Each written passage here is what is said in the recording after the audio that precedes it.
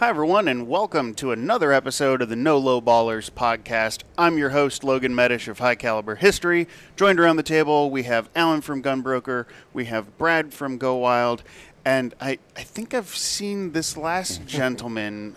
We are graced with the presence of Louis Tuminaro, the Gunfather. Louis, thanks so much for joining us on the show. Wait, did I change my channel? Did I change it to the outdoor channel? Or What channel are we watching? Yeah. Well, if you do want to see me, you can watch us on the outdoor channel, but thanks for having me, guys. It's a pleasure, and I love being at the SHOT Show. So we obviously, we know you've got the TV show, but it's not a chicken or egg scenario, right? We know which came first. Your business came before the TV show. So talk us a little bit through, the background of the Gunfather as a business and what you guys do. So we have a very unique business, okay? We like to call it a niche business. Okay, so what we do is we do restorations on guns, which sometimes is controversial, but sometimes people say, hey, keep them original, But what we did is we've been on the outdoor channel since 2014. So when we got started, my family was on television. My whole family, they grew up, behind cameras. And it was really, really nice, But what happens is when the kids get older, and so on, they go their own ways. Mm-hmm. So I had less children in the shop, okay? And my son went into the military, and just kind of unique, but my son just came back into the business a couple of days ago. Oh, cool. So my son now is back in the building every day. But we have a business of doing restorations, and we're really, really taking off in the firearms industry. Now, you're an official restoration company for Colt, right? Yes, we are. So what happens is when we first were on television, we just organically were shooting Colts like crazy. All of a sudden, we get a phone call from Colt, like from the executive, vice president of Colt, and he's like, hey, I just want to thank you guys for shooting our guns on TV. Like you guys are blowing us up on TV. So who knew that would ever start a relationship between us, But before you know it, we're going to the factory, we're meeting them, and then next thing you know, Colt is our presenting sponsor on our TV show, I mean, it just started blowing up just to a level that I just never expected, So we so what happened was Colt loves the services that we do. Mm-hmm. Okay, so now Colt refers us, to people that like to get their guns restored. And they trust us to do them in the level that they would want to have them done in. And I think that's, a key definition. We've obviously got historians in here, but we have restoration versus modification. Yes. Your goal isn't to take a classic, 1950s Colt 1911 and chop it up and do some weird stuff to it. You're up to basically revitalizing it and kind of bringing it back to life. Well, and 100%. And restoration, modification, and preservation. Yes. They're all three very different things, Absolutely. Right? So you're in the restoration business, so tell us, how is restoration different from preservation? Like, let's establish the baseline difference between those. Okay, so we have a lot of people calling us up and they're wanting to, send their family heirloom in. Okay, so we're not that anxious to do it unless the customer, first of all, sends it to us and we take a look at it. Sometimes when we're taking a look at a gun, it's too nice for us to, I'll look at it, be like, as much as I'd like to restore it, and, when things are restored, they do look like beautiful and new again and sure. Perfect. Okay, but then again, when you're looking at a gun that's in that great of condition, I have to just take a step down. I have to look at it and say, something, this gun is better off not being restored. And I'll tell the client, hey, listen, as much as you'd like us to do it and we would like to do it, we're going to pass on this and we're going to send it back to you. And no matter what, just keep that gun in the condition that it's at. Mm-hmm. So people depend upon us. When Colt sends us referrals, we got to do the right thing by the people. Mm-hmm. We have plenty of business. Mm-hmm. So it's about doing the right service to the right, for people. So one of the things, with what you guys are doing, it's, you said the guns are beautiful, and oftentimes with a restoration job, you are bringing the gun back to how it looked when it left the factory. Yes. And so, you can take, for example, you take a 1911 that was produced in 1919. Sure. And make it look like, holy cow, we traveled back in time. It is 1919. We are in Hartford, Connecticut, and this gun just rolled out the door, right? What does that entail? Okay, so that is my world every day. Right. Okay, I want you guys to know this. So we have all these guns being sent to us that are amazing, and we'll call up the cult archives. Yep, they're good friends of mine. There you go, and we'll get letters from Beverly, okay? And then once we know how that gun came, we'll just make sure that that gun gets restored back to the way that it was lettered. Sure. Okay? Once that gun comes in, okay, from us doing this for so many years, when I'm looking at a gun, I'm looking at a gun differently than a lot of other people are. I'm looking through the bluing. I'm looking to see the metal, how the fibers of the metal were first sanded back in the day, whether it's a glass bead finish in certain areas, whether it's a brushed in a 220, a 320, or a 400, I can tell the difference from my eyes. Yep. Okay, I am looking very carefully so that what we're doing is when we're restoring that gun, we're putting all the proper grit and sand marks back into that gun, because the objective is when you do a restoration is to make that gun look like it was never restored. That is our objective, to look at it and be like, and when you look at our customers' responses, like, on television, when I'm giving these guns back to people, they're crying. They're crying of joy, and they're looking, and they're just like, how do you do that?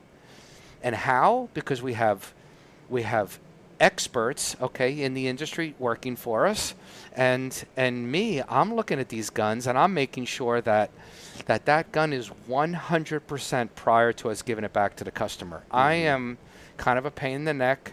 I mean, I am, and I have to be, because it's your reputation on the line. It is, and when it comes to restoring guns, I'm serious about it. That's my business, okay, and that's what we do. And I want people so that the last thing that I look at when I give them is the first thing that they receive. So right down to packaging it, sending it to them, giving them a brand new hard case, the whole 9 yards. I want the presentation, and I want their expectations to be just overmet. You know what I mean? Sure. What it reminds me of is the art history restoration world, where they'll take an older painting, an old master's painting, and clean it up and remove all the some of the soot and pollution that attracts to those things. So they're going back, and they're not just cleaning the painting. They have to research the type of paints and oils that were used, the mixtures, the combinations, the type of brushes, and then can you replicate the brush strokes where you need to? Yes. If you have to restore a part of it versus just a cleaning and removal. And the amount of research, planning, and just knowledge that has to go in before you ever touch the painting or the handgun. Yep. It seems like there's a lot more crossover in the preservation and restoration world than maybe we initially think. Right. Louis, what other steps are you guys taking? You mentioned some looking at the brushing and everything. What happens when you get into some that you need to, you kind of mentioned, we were chatting before the show, you're talking about engraving a little bit. Like how does that part of it work?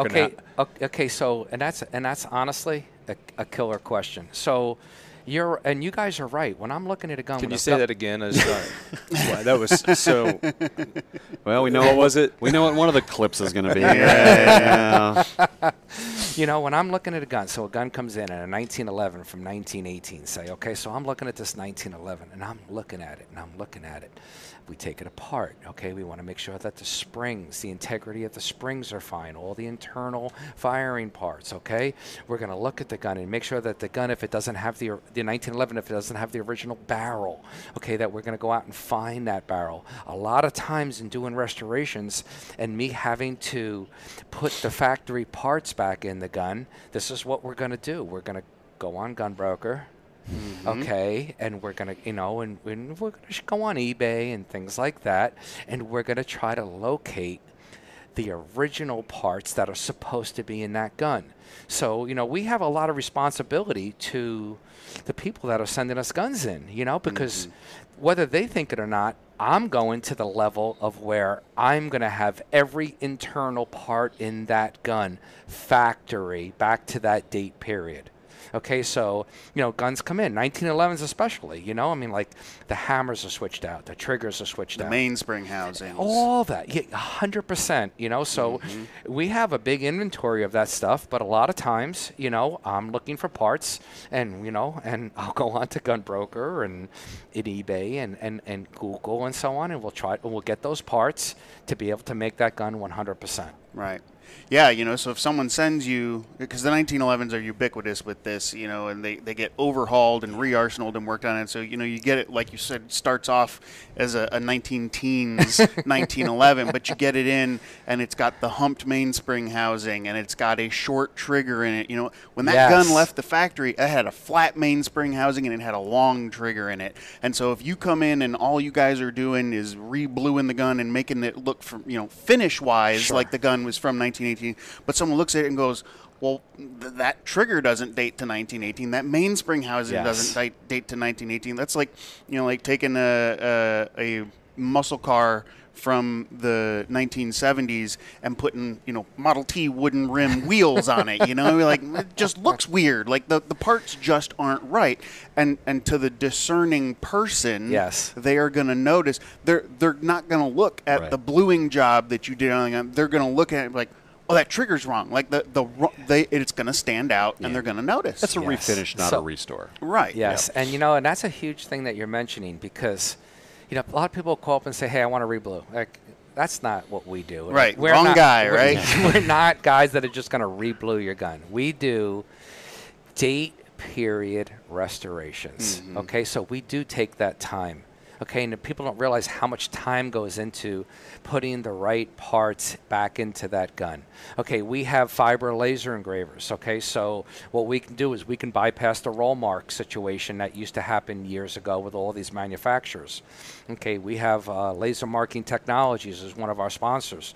Okay, so now we can take a Colt 1911 slide, okay, and if there is some pitting within the lettering, where years ago we had to work around it and thin that lettering up a little bit, now we can scan it prior, okay, to get all the lettering that we're going to need, and then we'll just take all the lettering, we'll just take that slide right back down to where there's nothing on it, okay, and then we'll just put it in our laser and we'll put all that lettering back in. And when I say that gun, you would never be able to tell ever unless you have a microscope to look inside the lettering, you know what I'm saying, to see. So we are making the guns with the technology that's out in the industry. We're able to make the guns better and better year to year. Go ahead, Alan. I hesitate to ask this now, but do you have a nightmare scenario where one day you'll be in this business long enough that, say, a 1911 you get asked to restore and you look into it and the factory finish was bright pink with unicorns? Does that keep you up at night with that fear? Shortly before Louis retires, someone's going to send him, a high point with the Simpsons donut motif that's been hydro dipped on it. Guys, we have some guns come in that when you look at them, they look like they've been on the bottom of the ocean for like a year, and then people send them to us and they're like, "Hey, can you restore this?" I'm like, "There's not even an edge on anything." Like, right? You know what I mean? What is there to restore at this point? Yes. So we do need guns. Like a lot of times, like sometimes if a slide is no good, we have to go and find another date period slide to that exact, and so sometimes in doing restorations, we have to buy like donor parts and donor parts of guns. You need a sacrificial lamb for we do though, but it's a lot of fun. It's all part of a day's work, and but we just love what we do. We love talking to the people. We love working with Colt. We have a tremendous amount of great sponsors, and I gotta tell you, from being on television, we've been having some amazing guns come into the building for us to consign. Okay, so like we just got a collection of guns in, okay, like about a week ago. We just got 27 number 1 and number 2 Colts in and prototype guns in. So when I say this, like people look at this, we got the holy grail, 27 guns. So like we have 1911s with 000001. That's the serial number. Python 000002. Python, Like these are stuff that they're newer productions, okay, but I was going to say, because I know where Python number 2 from 1955 Yes. is at, and I know it's not in your shop. oh no, it's not. Don't get me wrong though. In working with Cult, I can't begin to tell you how many of the Tri-5 Pythons do come in for restoration. And when I say this, I don't just take any of them in, but if you get a 1955 Colt Python that comes in, what we consider a good candidate is a gun that looks kind of beat up, okay, that the restoration would do it justice instead of us not restoring it. You know what I mean? So when you look at a gun, it's going to have a certain level where you look at it and say, hey, keep it original. So it's almost a triage. Does this gun need saving, or is the patient going to be okay with a few bumps and bruises that'll just be a scar for him to tell the story? 100%. Exactly. So, we have that fine line, but I can't tell you how many, Tri-5 Pythons we do and 1911s we do from the early 1900s. That go for big money. I mean, like sometimes we'll take a 1911 and we'll restore them for customers. And don't get me wrong, things change in customers' lives where we'll see our gun online for sale. Sure. And next thing you know, we're looking at this gun at like $8,500 and it's gone already. And you know what I mean? So our work still brings high dollars in the restoration industry. Louis, I love that you brought that up, because I did a kind of a quick analysis of 3 different types of Colt 1911s. Okay. I looked for Colt 1911s in the pre-owned market and kind of a median price. Then I looked for Colt 1911s with the keyword restoration or restored. Sure. And looked at the median price. And then I looked at Colt 1911s with modified. Just your base 1911, your median price is around $1,000. Okay, and that can be any generation, any new. Sure. Now, when we throw on the modifier that it's been, come on, hit it the right thing, that's been restored, suddenly now we're up to $1,700 the median price. So it's improving, it's increasing the value of these. What do you think modified does to the price point, though? I can't answer this because I can see the screen. I figured. Now, when you're saying modified, are you meaning like different, like aftermarket accessories put on it? Maybe we put some lightning slide cuts in it. Maybe we engraved a "Don't Tread on Me" snake on the side. I think it's going to drop me. I mean, I guess because I'm a purist, I'm going to think it's going to drop the price down by almost 50%. Wow! Yeah, for a gun that's been properly restored, that's sure. $1,700 the median. If it's just been, someone's taken a classic 1911 and sure. chopped it up, we're talking about $900. Exactly. Well, and you kind of jumped on something I've talked to Louis about a little bit about this before we started. Not everybody loves what you do, and in prepping for the show, I was like, I wonder. Michelle, who introduced us, told me. She said, people love him or hate him. I was like, well, I want to see what that's about. So I started sure. reading on the forums, and there's a lot of criticism out there. But, with what Alan just said, I really should have asked this before Alan dove into the numbers. Sorry. But I'm curious, what's your response on some of the feedback of, the devaluing? How do you guys kind of think about that? Well, this is what. Before you answer that, because I want to ask, because this may yours is probably more intelligent than me. Go ahead. Well, because this may influence. I don't think it's that bad. This may influence how the question gets answered and stuff. I want to go back to you talking about removing the roll marks off the slide and then laser engraving it, sure. and not being able to tell. So I'm a museum professional by trade. I worked at the NRA Museum. I worked at the Smithsonian. Okay. I've dealt with a lot of early guns, a lot of early firearms. And I got to say, in doing my due diligence to research you guys and stuff, watching the laser engravers work on these guns, it made my skin crawl. Now, I will tell you, you do beautiful work. Sure. But the historian in me cries and screams and wants to jump through the screen and wring your neck, because there are I don't want to say competitors, but there are other people in the restoration industry that have had the roll dies remade. Sure. And so if it was originally, a roll mark, traditional roll mark, they sure. are putting a roll mark back on that gun. So in the way you answer that question, I'm also curious to know why you're going the laser engraving route versus going the actual roll mark route. You know something? Amazing question. Okay. I'm an amazing guy. Okay, but now I'm gonna give you something to think about. Sure. Okay. So when they make roll marks, okay, and I see them for sale on Gunbroker, okay, or on eBay, you're going to see some old roll marks from back in the 70s that Colt had in their factory at one point in time. Somebody got their hands on them and sold them, right? Yep. Okay, so these roll marks get old after a while, okay, Sure. and they're done.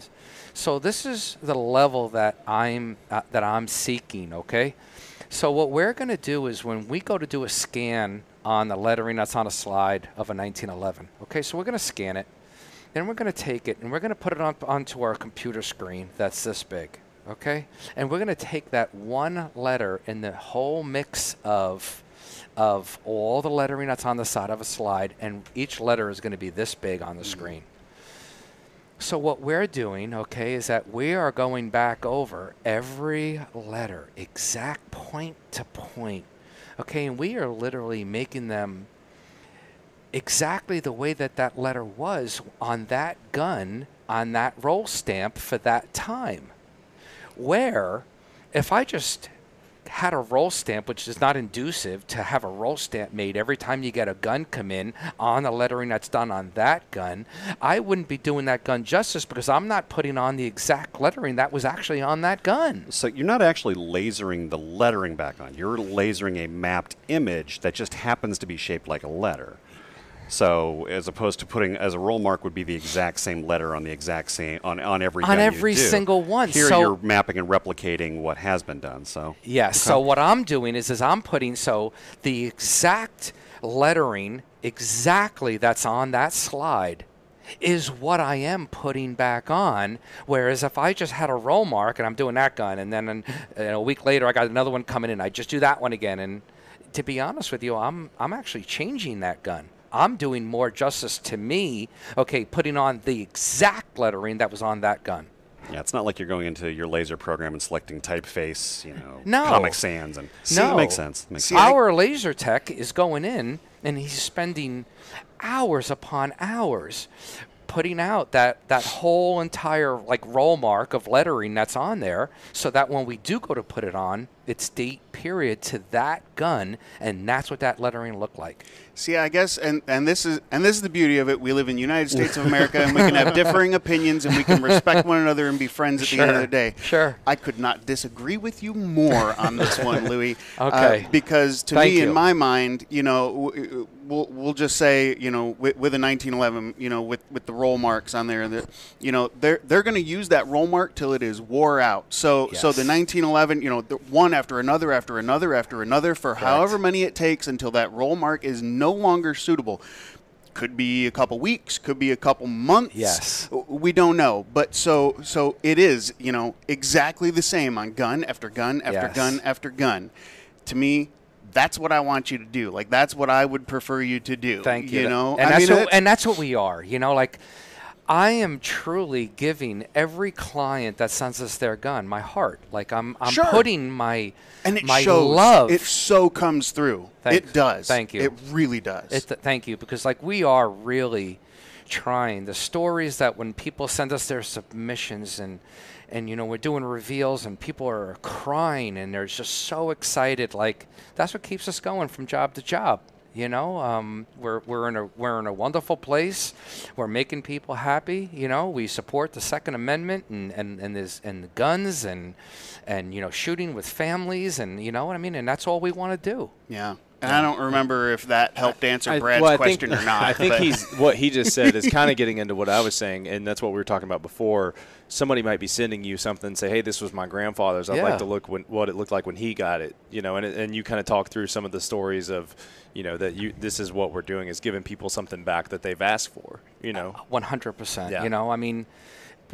I can't tell you how many submissions come in a day, whether they're submissions to get their guns restored or submissions that they want to be on the show. Okay, but we take everyone serious. People don't sometimes start out with a picture, but we have guns coming in every single day of the week for restorations.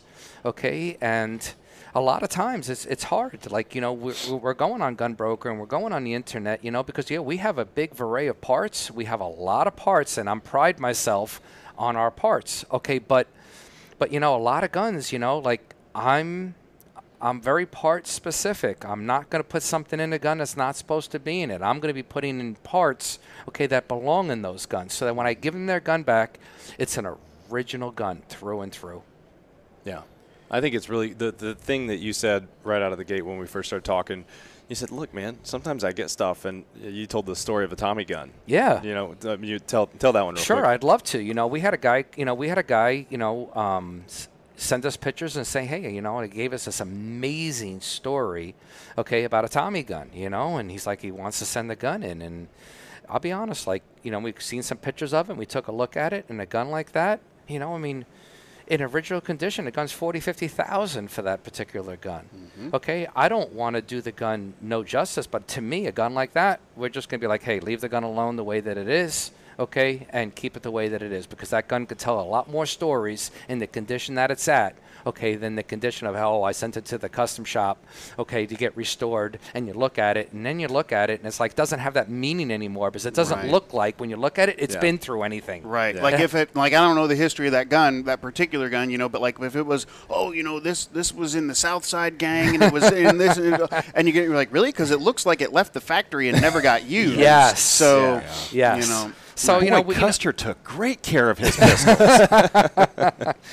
So we have a lot of fun, doing what we do. We love what we do. We're in southwestern Montana. I moved my whole family across the United States. I could tell by the weird Montana accent accent from southwestern Montana, my friend. Hey, I'm a Long Islander, I was actually in Long Island on Thursday, and my daughter just had a baby, so I have 2 granddaughters now, and I'm just really, really enjoying life, and I'm enjoying the age that I'm at in my life that, like all this had come down to now what we're doing. And at this age of my life, I'm really just enjoying what we're doing. I love the people. I love the industry. You know what I mean? I love coming to shows like this and meeting everybody. So I'm just really having a lot of fun. Well, they say if you love what you do, you never work a day in your life, and Oh, that's me. I always joke. I say if my clients ever find out that I don't work for a living, I'm screwed. So Alan, you didn't hear that. Brad, you didn't hear that. Beth, Adriana, y'all didn't hear that. My headset just cut out. Good. I'm glad. So, well, I'm glad to know that you're not working. Because that's what it's all about. If you don't feel like you're coming to work every day, then that's a good day. You're only blessed by the people that work with you. So Sure. We've put together an amazing team of people that can literally work at these high expectations that I request in working. Because, like when I give a gun to somebody, it's not like giving them a car where you can't see everything. Right. I hand them a gun, and it may be a 1911 that's this big. It's not hard for them to just go like this. Right. Like it's got to be bulletproof. That's how I look at No it. That pun gun, intended. Well, no pun intended. That gun has to be bulletproof. And the area you're restoring it to, there's not a lot of embellishments to hide things behind either. No. You're kind of out in the open. Yep. So when you watch on a TV show and before the gun goes for bluing, I'm eyeballing it. I'm looking at every aspect of that gun, making sure that every edge, everything is perfect. And then when it comes out of the bluing tanks, I'm looking at it again to make sure that the gun is perfect prior to assembly. Right. You know what I mean? So my eyes are on that gun, okay, from the minute that it goes into the tanks to the minute it comes out of the tanks, to either me or my gunsmiths assembling it, to us sending it to the customer. Awesome. Well, it so comes through how passionate you are in everything that you do. Thank you. And we really appreciate you spending some time and talking with us on the show. And that's, we're passionate about what we do. So to have another passionate guy on the show, I mean, it just, we love it. Love it. Well, thanks for having me, guys. I'm really, really happy to be here. And I hope I gave you guys all the knowledge you need about restoration. Yeah, loved it, man. it's It good was great. stuff. Thanks again for coming in. Thank you, man. Thank you. All right, well, that's it for another episode of the No Lowballers podcast. Appreciate each and every one of you who has tuned in either on the audio version or the video version. Make sure you're subscribed on your favorite platform. Leave us some likes and comments and reviews.